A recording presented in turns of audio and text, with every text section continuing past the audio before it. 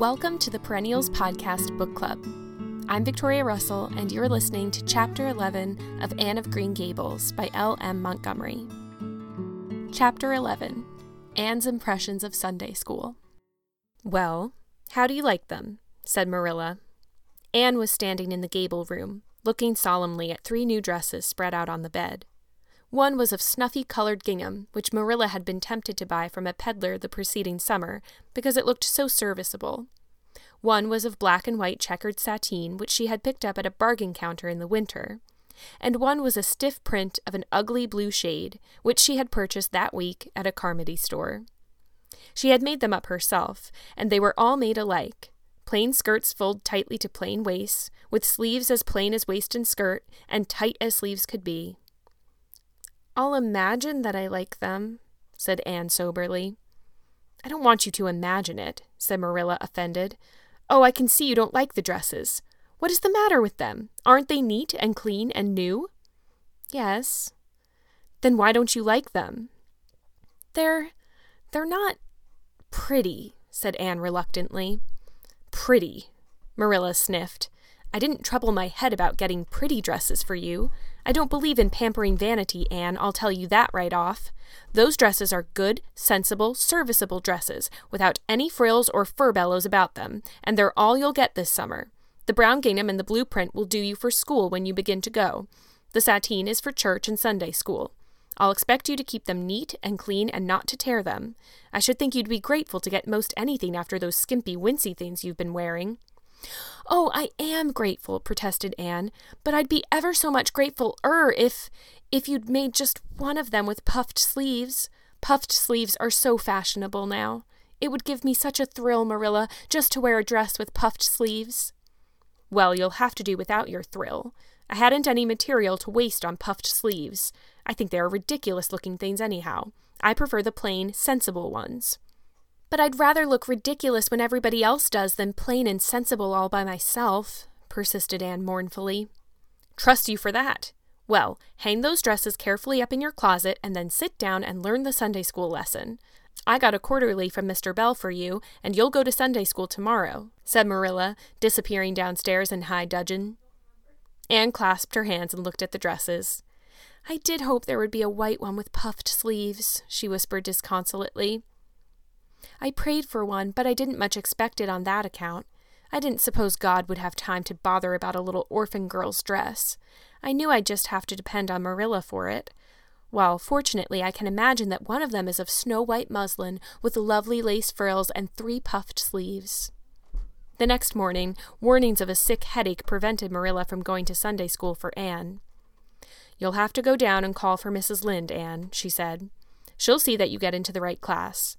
Now, mind you behave yourself properly. Stay to preaching afterwards and ask Mrs. Lynde to show you our pew. Here's a cent for collection. Don't stare at people and don't fidget. I shall expect you to tell me the text when you come home." Anne started off irreproachable, arrayed in the stiff black and white sateen which, while decent as regards length and certainly not open to the charge of skimpiness, contrived to emphasize every corner and angle of her thin figure. Her hat was a little, flat, glossy, new sailor, the extreme plainness of which had likewise much disappointed Anne, who had permitted herself secret visions of ribbon and flowers. The latter, however, were supplied before Anne reached the main road, for being confronted halfway down the lane with a golden frenzy of wind-stirred buttercups and a glory of wild roses, Anne promptly and liberally garlanded her hat with a heavy wreath of them. Whatever other people might have thought of the result, it satisfied Anne, and she tripped gaily down the road, holding her ruddy head with its decoration of pink and yellow very proudly. When she had reached Mrs. Lynde's house, she found that lady gone. Nothing daunted, Anne proceeded onward to the church alone. In the porch she found a crowd of little girls, all more or less gaily attired in whites and blues and pinks, and all staring with curious eyes at this stranger in their midst, with her extraordinary head adornment. Avonlea little girls had already heard queer stories about Anne. Mrs. Lynde said she had an awful temper. Jerry Boat, the hired boy at Green Gables, said she talked all the time to herself, or to the trees and flowers, like a crazy girl. They looked at her and whispered to each other behind their quarterlies. Nobody made any friendly advances, then or later on when the opening exercises were over, and Anne found herself in Miss Rogerson's class. Miss Rogerson was a middle-aged lady who had taught a Sunday school class for 20 years. Her method of teaching was to ask the printed questions from the quarterly and look sternly over its edge at the particular little girl she thought ought to answer the question. She looked very often at Anne, and Anne, thanks to Marilla's drilling, answered promptly, but it may be questioned if she understood very much about either question or answer. She did not think she liked Miss Rogerson, and she felt very miserable. Every other little girl in the class had puffed sleeves. Anne felt that life was really not worth living without puffed sleeves. "Well, how did you like Sunday school?" Marilla wanted to know when Anne came home. Her wreath having faded, Anne had discarded it in the lane, so Marilla was spared the knowledge of that for a time. "I didn't like it a bit. It was horrid." "Anne Shirley," said Marilla rebukingly. Anne sat down on the rocker with a long sigh, kissed one of Bonny's leaves, and waved her hand to a blossoming fuchsia. "They might have been lonesome while I was away," she explained. "And now about the Sunday school. I behaved well, just as you told me. Mrs. Lynde was gone, but I went right on myself.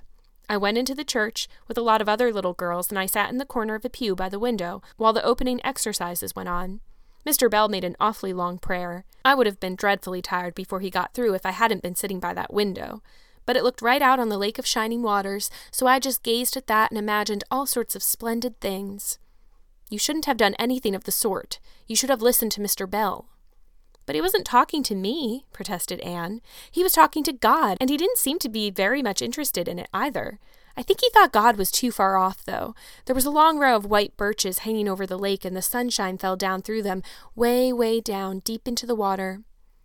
Oh, Marilla, it was like a beautiful dream. It gave me a thrill, and I just said, 'Thank you for it, God,' 2 or 3 times. "Not out loud, I hope," said Marilla anxiously. "Oh, no, just under my breath. Well, Mr. Bell did get through at last, and they told me to go into the classroom with Miss Rogerson's class. There were 9 other girls in it. They all had puffed sleeves. I tried to imagine mine were puffed too, but I couldn't. Why couldn't I? It was as easy as could be to imagine they were puffed when I was alone in the east gable, but it was awfully hard there among the others who had really, truly puffs. You shouldn't have been thinking about your sleeves in Sunday school. You should have been attending to the lesson. I hope you knew it." "Oh, yes, and I answered a lot of questions. Miss Rogerson asked ever so many. I don't think it was fair for her to do all the asking. There were lots I wanted to ask her, but I didn't like to because I didn't think she was a kindred spirit. Then all the other little girls recited a paraphrase. She asked me if I knew any. I told her I didn't, but I could recite The Dog at His Master's Grave if she liked. That's in the Third Royal Reader. It isn't a really truly religious piece of poetry, but it's so sad and melancholy that it might as well be. She said it wouldn't do, and she told me to learn the 19th paraphrase for next Sunday. I read it over in church afterwards, and it's splendid. There are 2 lines in particular that just thrill me.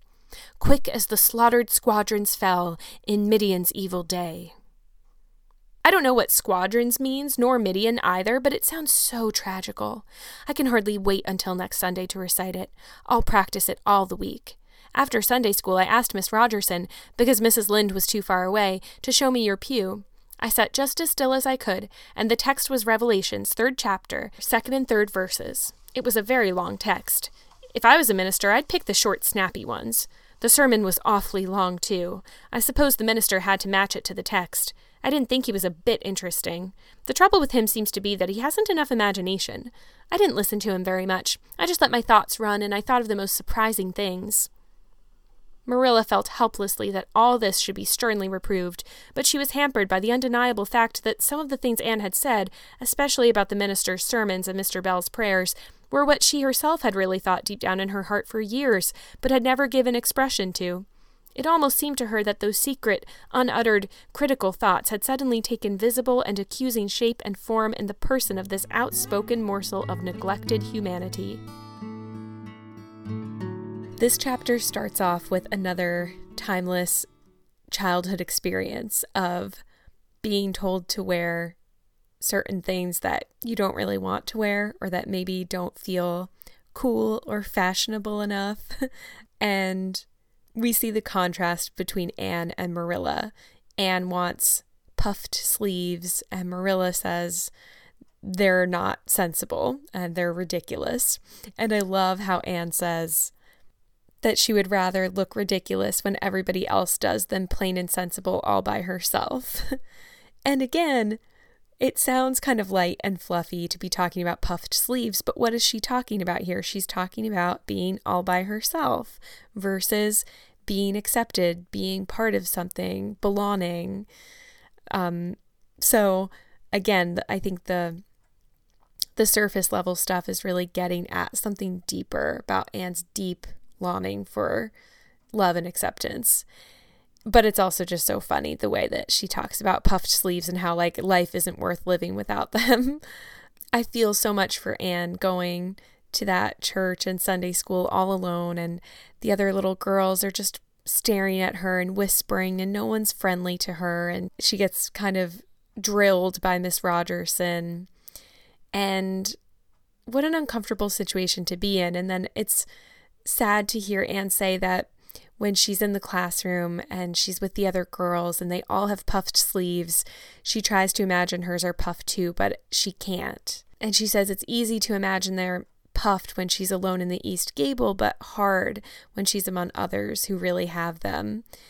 And I just think about how lonely and different she must feel, and the fact that even her imagination is kind of not working so well for her in this scenario, because she's just really faced with the harsh reality of being an outsider and being different and being surrounded by these little girls who have what she wishes that she had.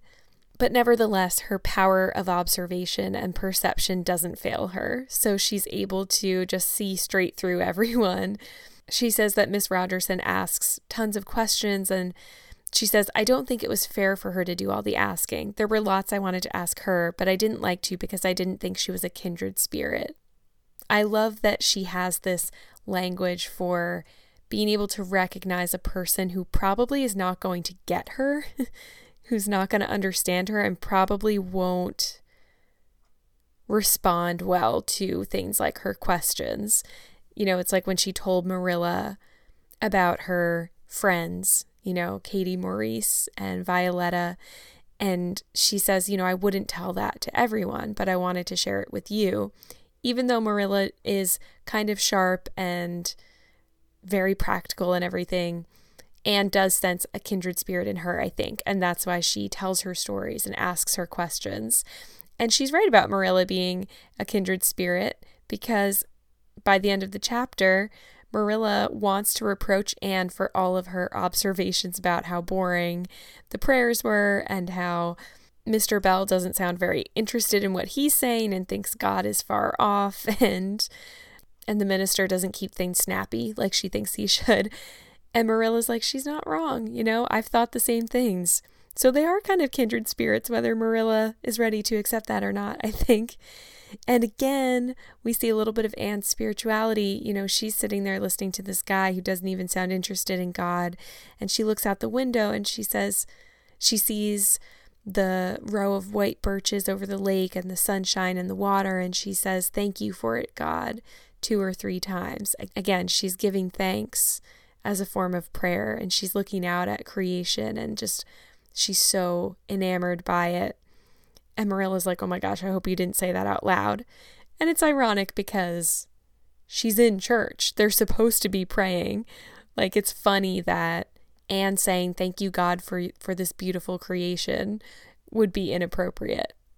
It just kind of goes to show how even though Anne is the one who's kind of supposed to be all out there and like doing things differently, she makes a lot of sense, and she kind of throws into stark relief the absurdity of some of our societal kind of customs and formalities and rules that are made up.